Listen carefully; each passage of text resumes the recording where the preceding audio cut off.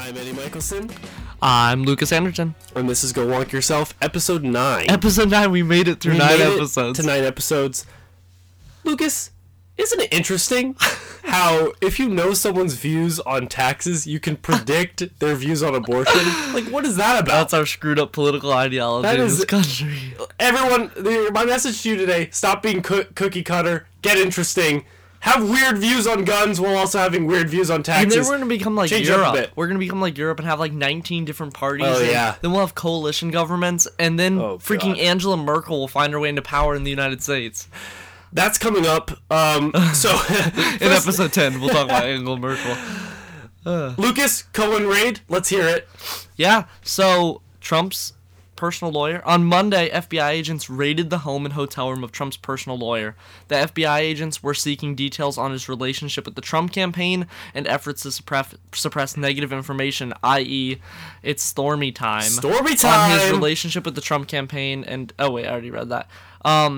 Prosecutors are interested in whether Mr. Cohen, who had no official role in the 2016 campaign, coordinated with the campaign to quash the release of anything detrimental, i.e., Stormy time, and whether that violated campaign finance laws. Eddie, I don't know if you remember, I think it was Edwards. He got in trouble because a lawyer paid someone off. You know who Cohen reminds me of? Who? He reminds me of, like, Saul Goodman from Breaking Bad. He's kind of like Trump's lawyer. Saul Goodman. Well, and you know what's funny is Cohen has, like, a reputation of nobody wanting to hire him. Yep. Even before Trump hired him. He was, like, a no-name lawyer. He's always been Trump's, like, guy. You know, Yeah, like that. he has. He's the guy who he can count on to, like, clean up his little messes. But now he's getting raided. What does this mean, Lucas? It doesn't mean much. Well, we don't really know what they found yet. Yeah. The problem is it's leading to this whole mess. MSNBC reported tonight that if Rosenstein is getting fired, he's getting fired in the next 24 hours. All right. And it's because Trump is pissed. Because Mueller didn't sign off on this. Yeah. Mueller recommended it to the Department of Justice. Rosenstein signed off on it. You know who I think is next, too? Who? Is Sessions. Really? I think Trump's pissed that he recused himself still, and Yeah. I think when this starts to get a little further, I think Trump's gonna get pissed and say, Sessions, you're out. Well, Sessions was one of his first supporters, but Trump can't stand the guy Yeah, now. no, he really can't. But so Rosenstein, because Sessions is recused, Rosenstein is in charge of whether to keep Mueller or fire Mueller. Mm-hmm. If he replaces Rosenstein with someone who will fire Mueller, then that person can fire Mueller. If Trump does it, it's almost immediate obstruction of justice charges. So he can't do it. Sessions doesn't have the authority to do it. Rosenstein is all that's in the way. So now he's double mad at Rosenstein. Rosenstein is protecting Mueller, and Rosenstein signed off on what Trump considered a violation of his attorney-client privilege, which it actually isn't, because that attorney-client privilege doesn't stand if you are committing a crime with your lawyer. Well, here's what I think is going to happen. All right, so Trump said something about Jeff Sessions recently about him recusing himself and how he thought that was a really bad idea. What I think he's going to do is he's going to walk into Sessions' office.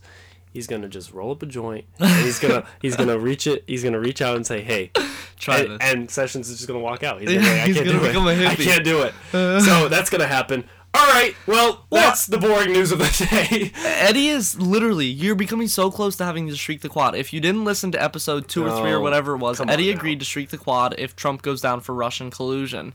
Now think about how much smoke there is right now. If there's that much smoke, there's bound to be a fire. And we are getting closer and closer to Trump. This is the first thing Mueller's investigated that's directly connected to Trump. And here's my secret all along. I wanted to streak the quad. So, joke's on you, Lucas. All right, Zuckerberg educates old people about how to use Facebook. This is really interesting to watch. We're gonna add a clip of a couple funny moments from this. So let's listen. How do you sustain a business model in which users don't pay for your service? Senator, we run ads. I see. Here's what everybody's been trying to tell you today, and I say this gently. Your user agreement sucks. I'm going to suggest to you that you go back home and rewrite it. And tell your $1,200 an hour lawyers, no disrespect, they're good. But tell them you want it written in English, in non-Swahili, so the average American can understand it. That would be a start. Are you willing to expand my right to prohibit you from sharing my data? Senator, again, I believe that you already have that control.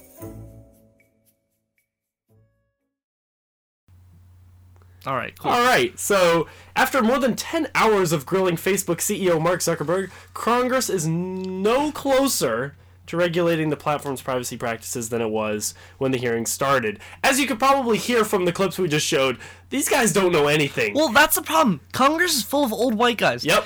Eddie, are either of your grandparents alive? That's a sensitive Yeah, question. no. Can they use my Facebook? grandma's like 92 or something. Can she use Facebook?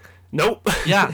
And the people who cannot use Facebook are trying to learn Facebook well enough to regulate it. While during a hearing. Like, we use Facebook all the time, and I wouldn't know how to regulate it, and these old white dudes are trying to. But I think that their lack of understanding demonstrates how much of a show this was supposed to be. It wasn't about, like, putting Zuckerberg up there to hold him accountable. It was that a lot of constituents think Zuckerberg should be held accountable, and none of these guys know the first step in regulating social media.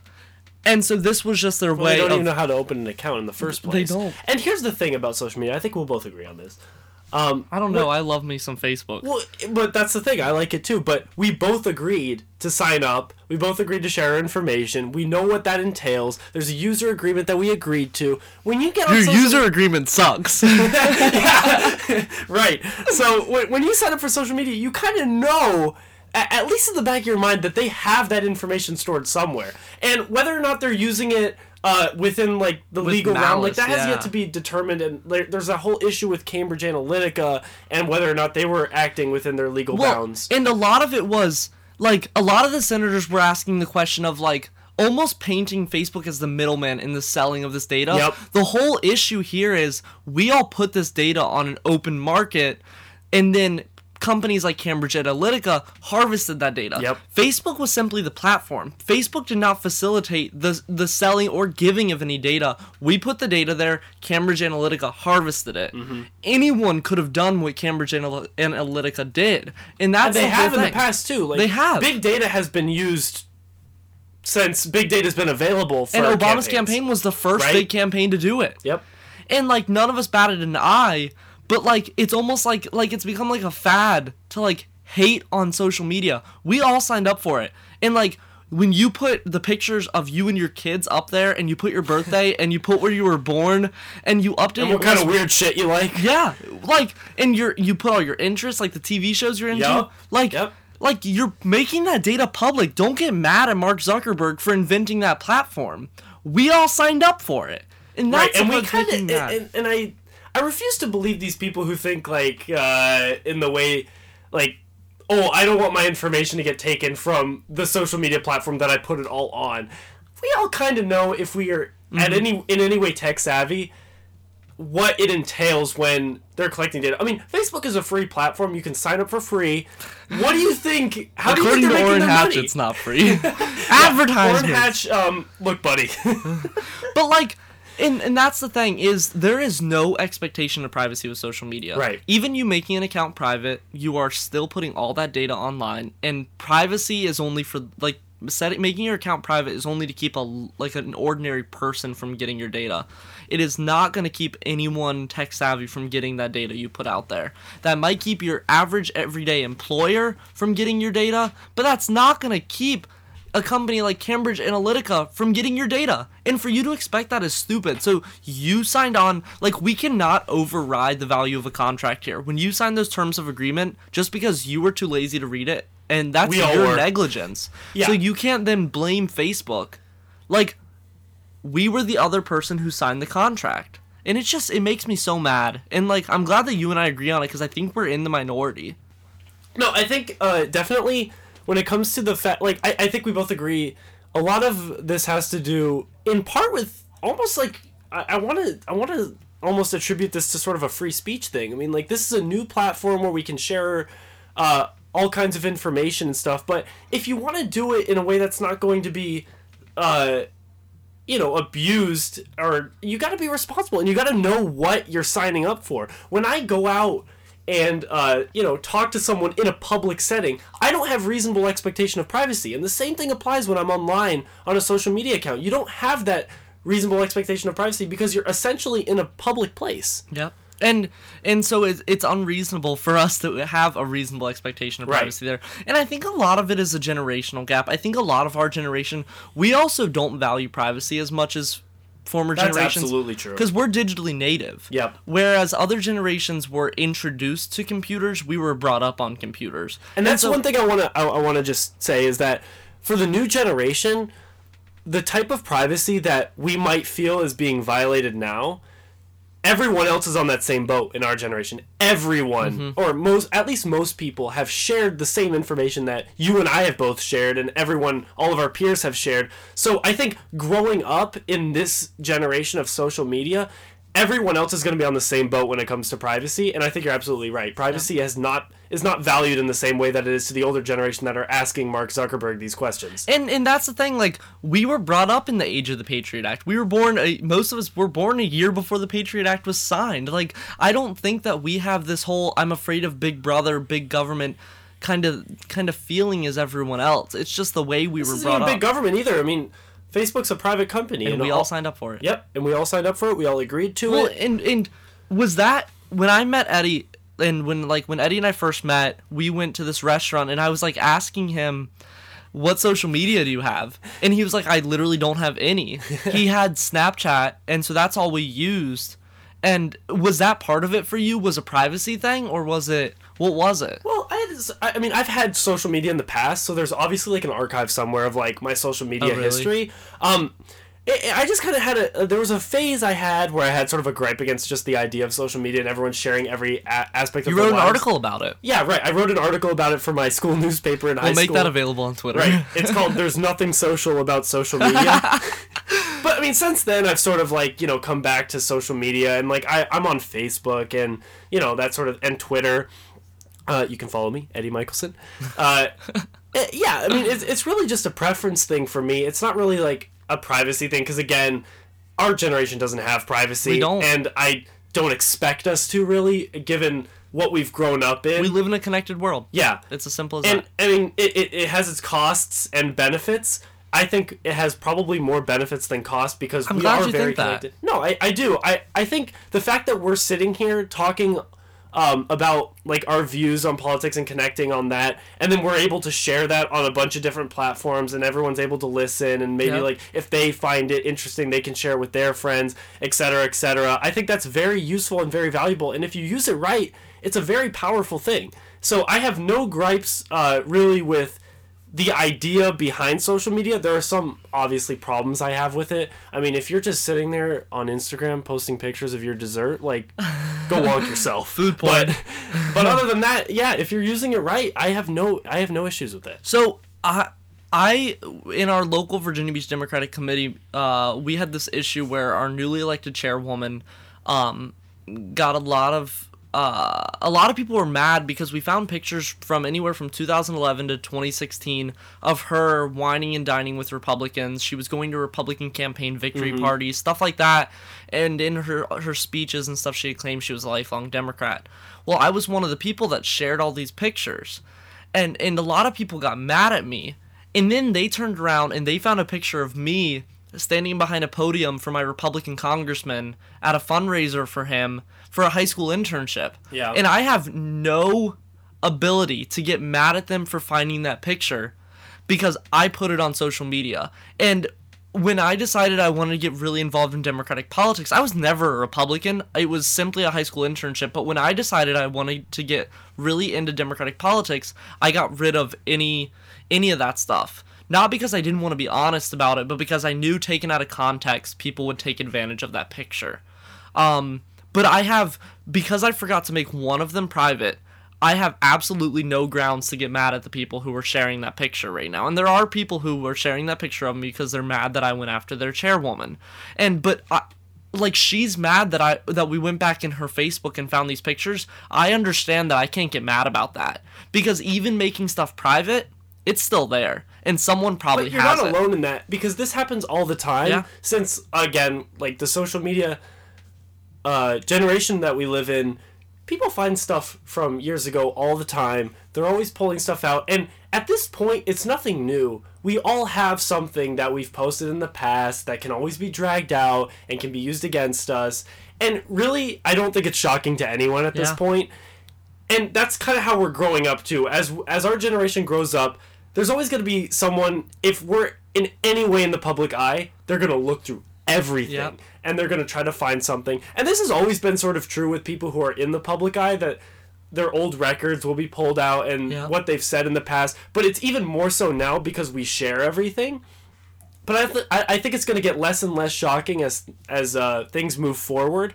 What I want to get your opinion on, though, is what do you think about Trump or other Facebook accounts or Twitter accounts or any social... What do you think about public figures blocking people on social media? So I come from a district where my congressman, he has 2 separate Facebook pages. He has Congressman Scott Taylor and he has Scott Taylor.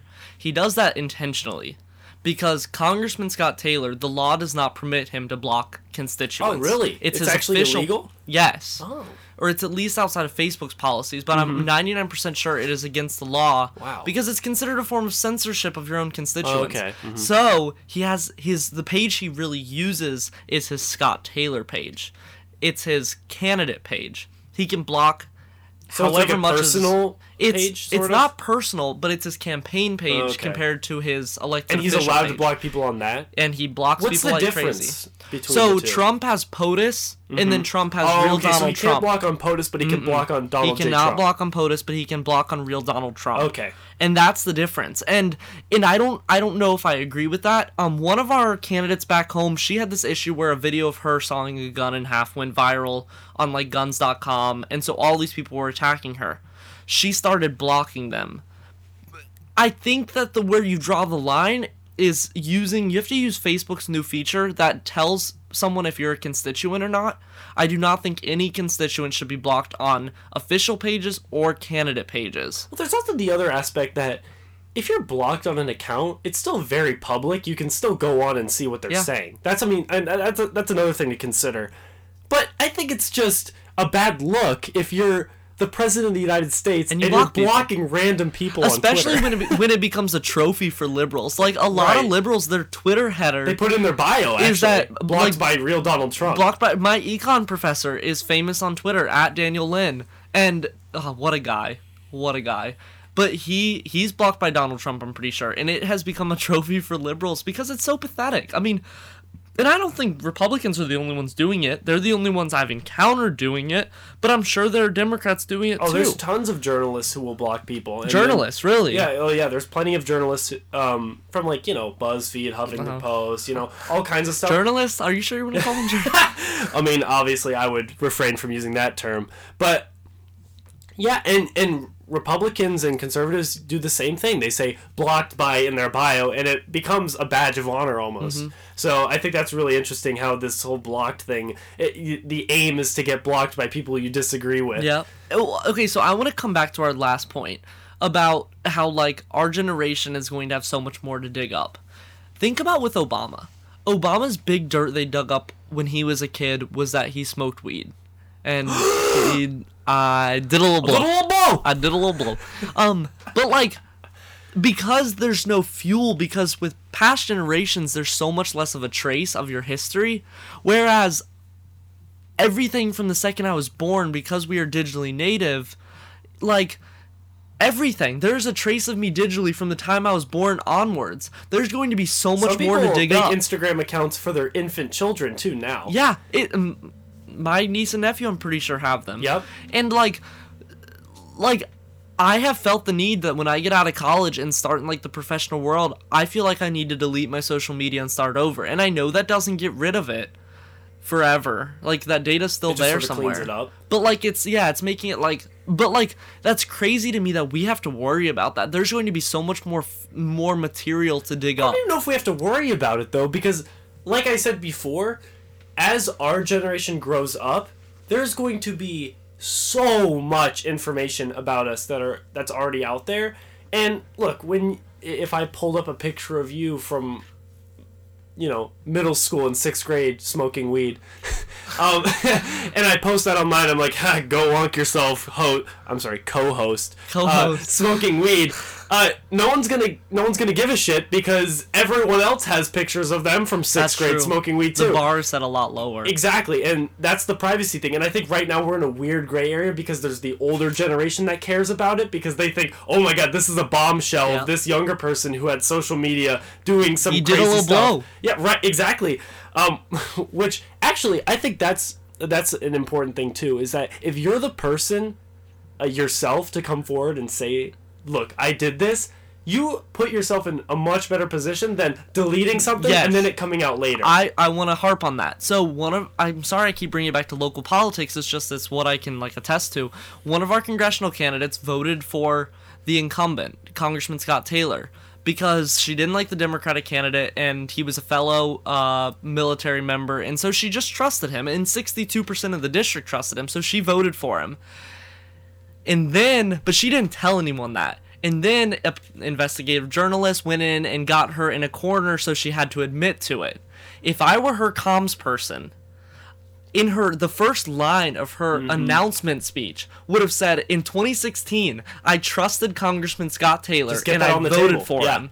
And that's why I'm running against him. Instead, now she has to hide from it, and it's going to be her opponent's fuel when she wins the primary. Every single one of his ads is going to be, she voted for me. Whereas if she put it in her announcement speech, it would have been way different. And that's what I think about with that local party chairwoman, is if she would have just, instead of calling herself a lifelong Democrat, just said to us, yeah, Trump made me change party affiliations, I would have felt way differently about her. It's the fact she lied. And obviously, I mean, this has its limits because if the Make America Great Again hats instead said, grab him by the pussy, I think that wouldn't be beneficial to Trump, and that video is inexcusable, and, I don't think there's any way to get around that.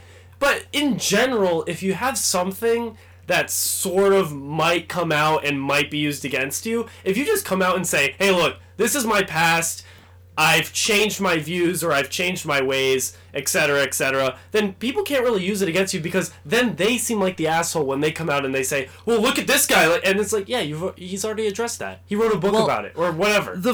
Whenever I meet new Democratic candidates, it's the first thing I tell them. I said, I'm going to tell you this. I worked for Republicans all through high school.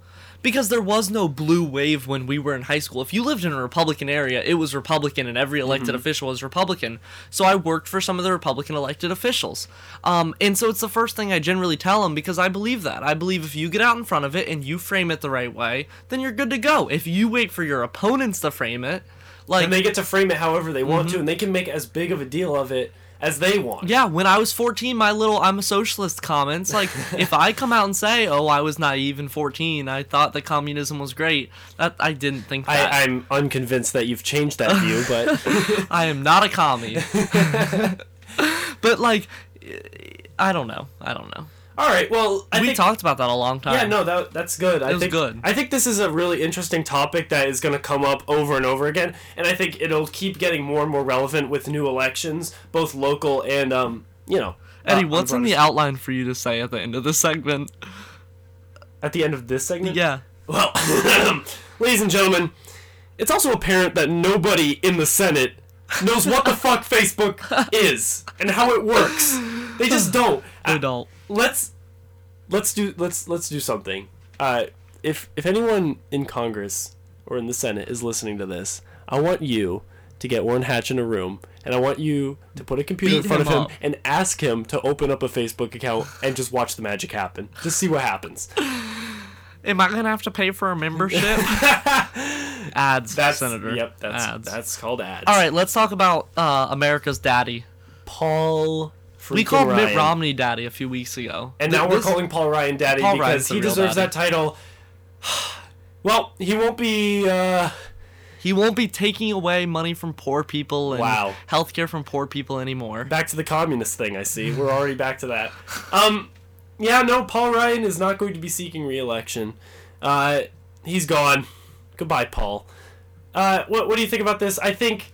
Right now, he's in a bad place to run for president, although I will not rule out the possibility of him doing so, because he has alienated traditional conservatives who don't like Trump and Trumpians alike. Yeah, so Eddie and I talked about this the other night.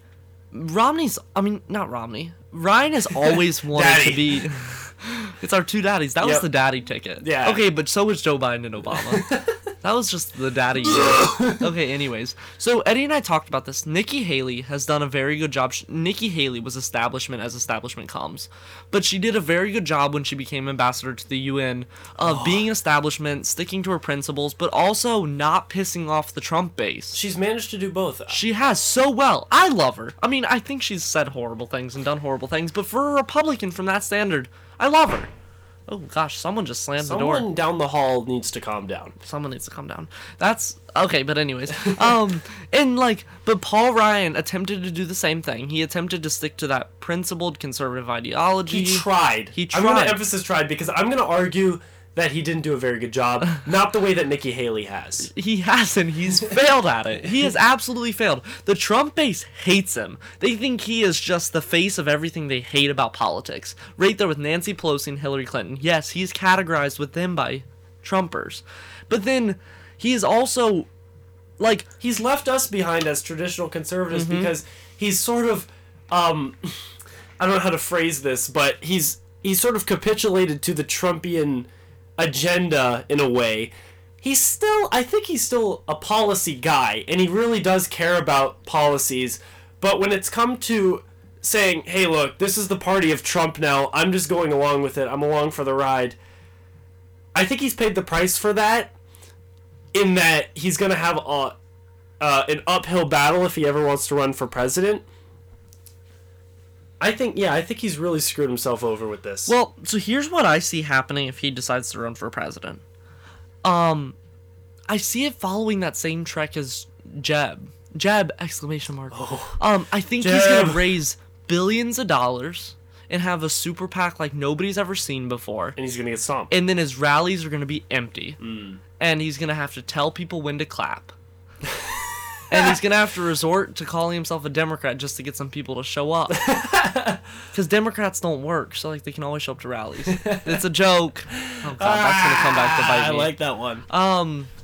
That's my one Republican line. But like, I think that's the course. If like, it's so far fetched that he even considers running for president. think? But that's what a lot of people But are he wants saying. to, and he always has, He has. had that. I think he's always had that in the back of his mind, where And- he's saying, one day I want to run for president, and then Trump comes along, and he's like, what the fuck do I do? And that's sort of where he is right now. And I mean, he said that he wants to be with his family, and you know, he wants to turn to other ambitions. But as far as a presidential run, I see it as, unless the next election involves people who really want to return to the norm, and That's not gonna happen. I don't think so either. And Ryan is the face of that. I just don't see his prospects because people want radical change. Yeah. From both sides. I mean, we saw it with the rise of Bernie Sanders. We saw it with the rise of Trump. Even someone like Ted Cruz, Yep. who Rand Paul? the Senate, Rand Paul. I mean, all these people who have come up and said, "Look, guys, we know the establishment sucks.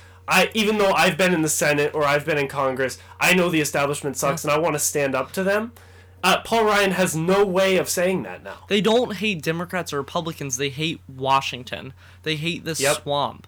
And no, I think it's totally true. And like, part of me is like, I think Ryan is pretty terrified of this so-called blue wave, in a sense of a lot of Democrats getting elected in 2018. Like the DCCC is saying something like if we were to just put the letter D on a lot of ballots and not have an opponent, like an actual candidate, that we could win in like 30-something seats. And we only need like 24. Based on poll data, I actually believe that. I think Republicans are shaking in their boots right now because they don't know.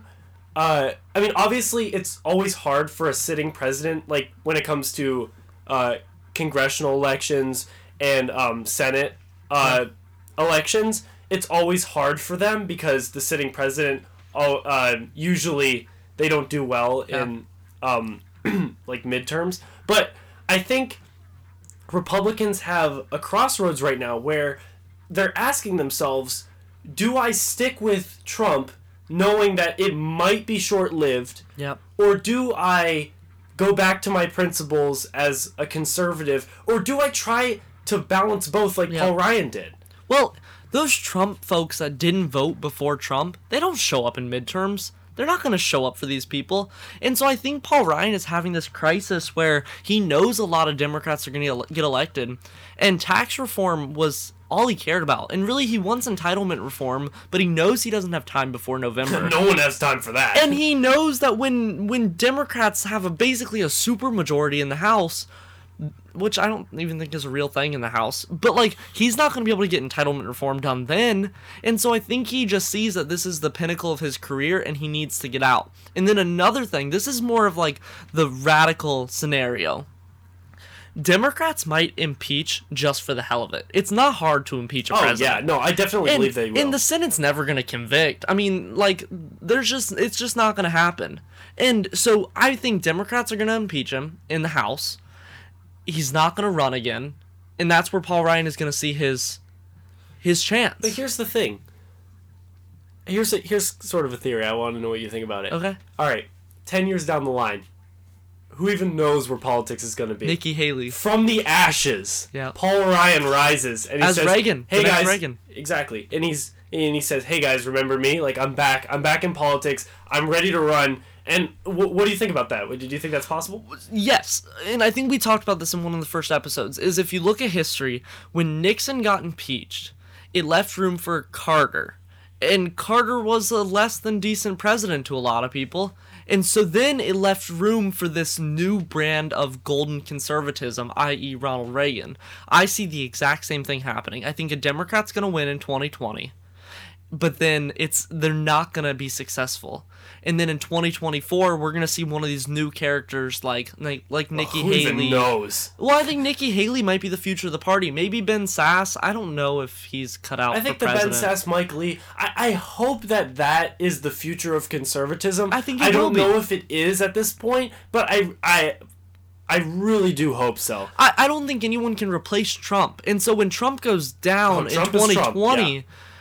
those people aren't going to show up for other Republicans on the ballot just because they showed up for Trump. And so, like, I think that this principled conservatism will have a comeback in 2024. I don't think they're going to win in 2020. I think you disagree with me on that about I Trump think getting reelected. Trump has a chance of getting reelected. Really? I have no idea at this point what that election even looks like. Who would it be against? Oh God, I don't even know. I don't know if we should open that can of worms. We could talk on the next in 2 episodes we should talk about 2020 and just like hash that one out. We might be able to fit it in the next one. Yeah, maybe. I do want to talk about that though because that is going to be very interesting. Yeah. I mean, I totally agree, and 2018 is going to be interesting. The Senate is looking shaky, but like the House is going to go so blue. It'll look like the That's Tea what Party Poll Data wave. is saying right now. And I think Democrats have so much to ride on right now. Mm-hmm. They don't even have. Don't they don't run have on to impeachment. They don't. Oh, they don't even need to. They don't need to run on a single policy. All they have to say That's is good for the Democrats. all they have to say is that we're not Trump. Yep. That's all they gotta say, and people will show up. We've already seen how many Democrats have been mobilized right now, just in opposition to Trump. We got the resistance. We have all these different protests that are happening seemingly once a week. There are people out there protesting anything, and I think they're gonna show up to the polls because they feel like they need to, and if they don't, they're gonna feel like they've wasted all of this time and energy. So I definitely think blue wave is real, and I think it's a scary thing. And Republicans, Scary thing. you need to get your shit together and find out what your principles are, where you stand, and how we're going to come back from this. So I want to talk about that. Paul Ryan said he wants to finish the term, but a lot of people are saying that's an issue because how do you negotiate as speaker as a lame duck? And so a lot of people are saying, Paul Ryan, just leave now. Even if you don't leave Congress, just stop being speaker. Just finish your term, cast a few more votes. But no, he's not going to raise money as a lame duck, which is one of the most important jobs of a party leader, is to raise money. And he's not going to be able to negotiate with anyone because he's not going to be speaker anymore. So, for one, who do you think is going to step up in Republican leadership? And then two, if and when Democrats take the House, let's answer this in a few minutes, but Nancy Pelosi. I think, I don't think she'll be the next speaker. I really don't. And so just to kind of get the wheels spinning on Republican leadership, Kevin McCarthy is as establishment as they come. He's moderate, to some at least.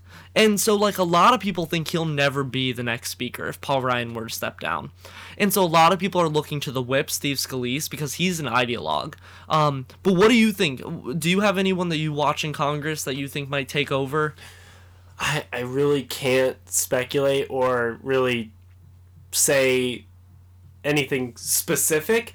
I have dreams for who I want to lead the Republican Party and who I want someone who will basically again, I can't get specific, but I can just say I want someone who will stand up and say, this is what it means to be a conservative. This is what it means to be a Republican. And for me to listen to that person and say, yeah, this is the party that I signed up for. Because right now, there's people who say, I'm a conservative, but I'm not a Republican. And Nobody's proud to be a Republican anymore. Deeply sympathize with those people. Because oftentimes I feel the need to just say, I'm just a conservative. I'm an old school, I'm what you'd call an old school Republican and a modern day conservative. And right now, Republicans, there's so many different factions. There's so many, it's all the Freedom Caucus. There's all kinds of divisions within the party. And I want someone to say, look, guys, these are our principles. Let's come together on things that we all agree with, we've always stood for, and always will. And let's get our shit together. That's really what it comes down to. Let's get our shit together, Republican Party. And, okay, so I want to talk about Nancy Pelosi then. Let's say the Democrats are going to take the House. Unless they have some total screw-up like 2016, they will take the House. Do you think it will be Nancy Pelosi or someone else? And I'm not going to ask you to name anyone because you probably don't follow Democrats in the House too closely. But, do you think it will be Nancy? I think there's a big chance that it will be. And to me, that's what keeps me up at night, folks. That's what will keep Democrats Pelosi from the White House in 2020, is letting Nancy Pelosi... I love Nancy. I think she's totally, she is given so much crap. She's a genius. And it frustrates me, because she's so smart. But with Hillary Clinton out of the picture, sorta, kinda. Okay, but with Hillary Clinton sorta out of the picture, Nancy Pelosi becomes the face of our party. She's our majority leader in Congress. I'm so sorry. Yeah, I am too. But, I don't think she's what we need because people view her the same way they view Hillary Clinton. They fall asleep when they listen to her. She's so smart, though. I know you don't agree, but... Well, look, I think Democrats have a somewhat of a similar problem when it comes to leadership. They're so old, they're so boring.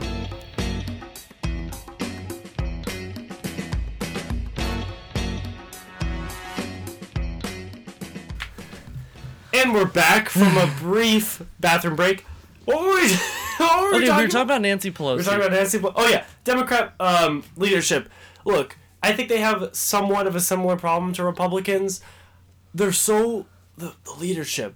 Old, boring. Septuagenarians. It's some word I'm literally falling asleep just thinking about it.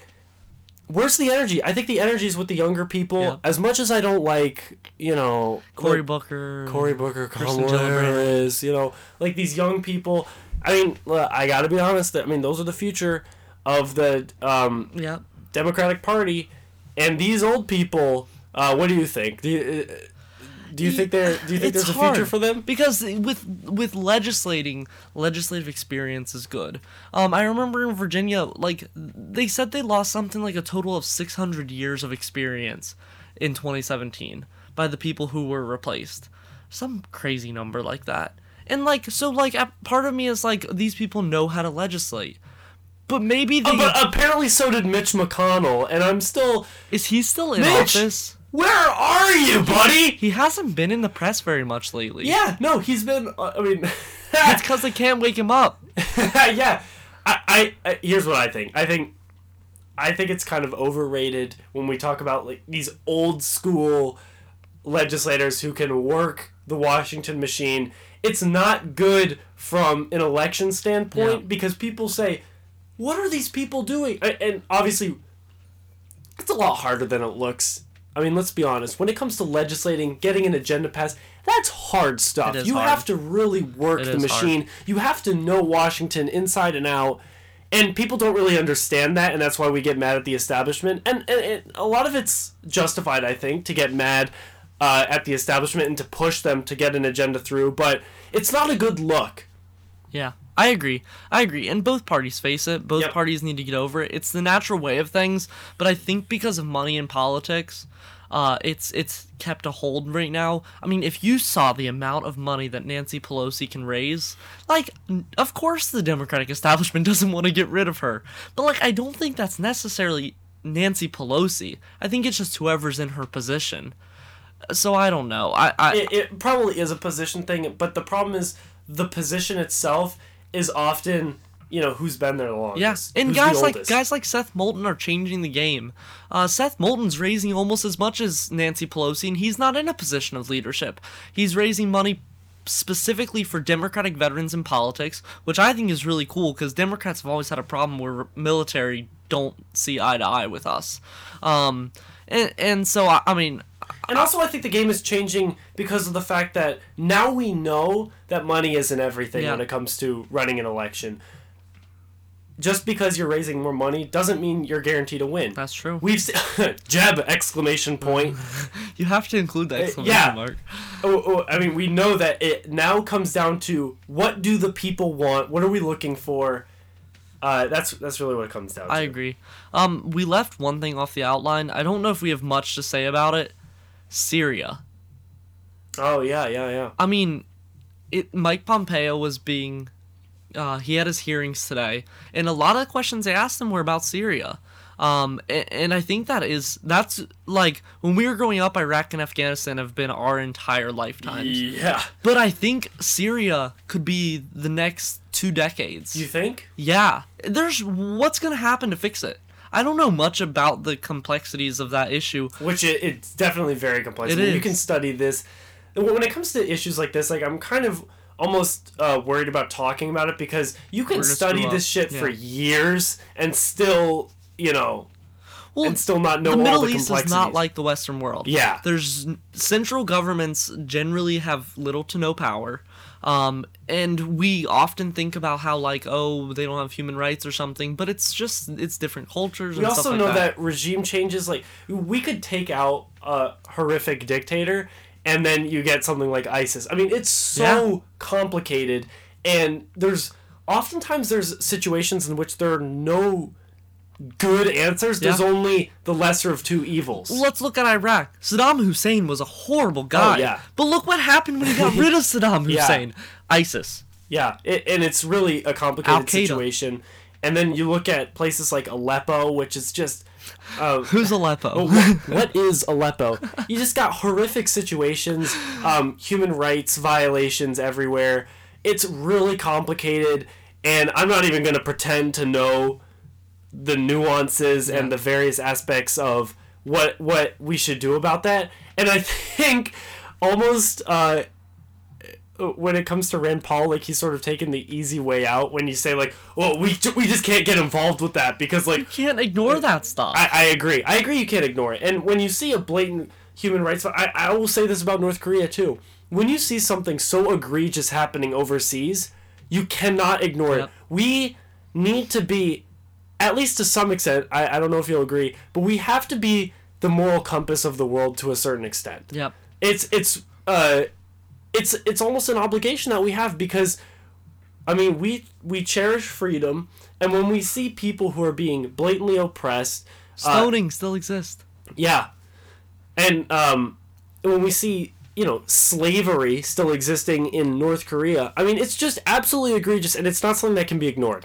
But we have to find, and I mean, all these neocons, like, the problem is they didn't just want to try and improve human rights, they wanted to Americanize the rest of the world. That's where the issue comes, is not every part of the world can be like America. It's just not how a lot of places work. So we have to learn how to set standards for human rights in fixed countries without trying to spread America. And it's hard, and nobody seems to have the I think answer. if you want to Americanize a country, quote unquote, they have to want it. Yep, The that's people the best way have to say to it. agree that, hey, look, this is a culture we want to be. Yeah. And we always look to Japan as the country that has been successfully Americanized. I would say like democratized at Democratized, least, because they still have a very rich culture that's different from America. Germany's a good one too. Right, yeah. I mean, when you look at the successful countries, these are people who wanted it. Yeah. And you can't force it. You can't come in and say, guns blazing and American flag waving and say, don't you guys want us? Like, don't you want to be us? That And then reminds people me. will look at you and say, fuck no, I don't want to be you, because we've had our own history and our own culture that we don't want to get wiped away. And it's a very complicated situation. agree. And you can't just come in after, like, thousands of years of history with people and say, hey, just become us. Like, Yeah. it doesn't work that way. So, all right, Eddie. Well, this has been another episode. Well, We hold need on to a mention second. something. We need hold to, on a second. So next week we have a very special guest. Very special. It's our second guest on the show and probably our biggest guest yet. Probably the biggest guest we'll ever have. Until Obama finally answers my phone Oh, call and God. stops sending Secret You have Service him on your after me. contacts, don't you? You have Trump too. And also, in that spirit, I want to just thank everyone for their continued support of the pod. Yeah. We have people who have reached out for sponsorships. We do. And we've had just absolutely overwhelming support. We never knew that people actually gave a shit about listening to two people sit in their dorm room and Do just people rant. listen to podcasts? I think we now have 2 viewers besides Thanks, us. Mom and Eddie's mom. Yeah. So I mean, thanks again. If you do like the podcast, like, just share it with someone Yeah. you know. Say, hey, if you know someone who disagrees with you on politics, that this would be a fun podcast to share with them, Yeah. and then maybe you can talk about it So- yourself. So 2 final things. We do have a special guest on. Your only hint is that it's the queen of all wonks. Queen of all wonks. And then the second thing is, as of today, former Speaker John Boehner is officially on the board of directors for a cannabis company. Woo! That's beautiful. So times are changing. Times people are changing people quick. care about podcasts, and John Boehner And they like loves smoking weed. Yep. Jeff Sessions, get on this podcast. We'll roll one up for you, buddy. Lucas, go wonk yourself. Eddie, go wonk yourself.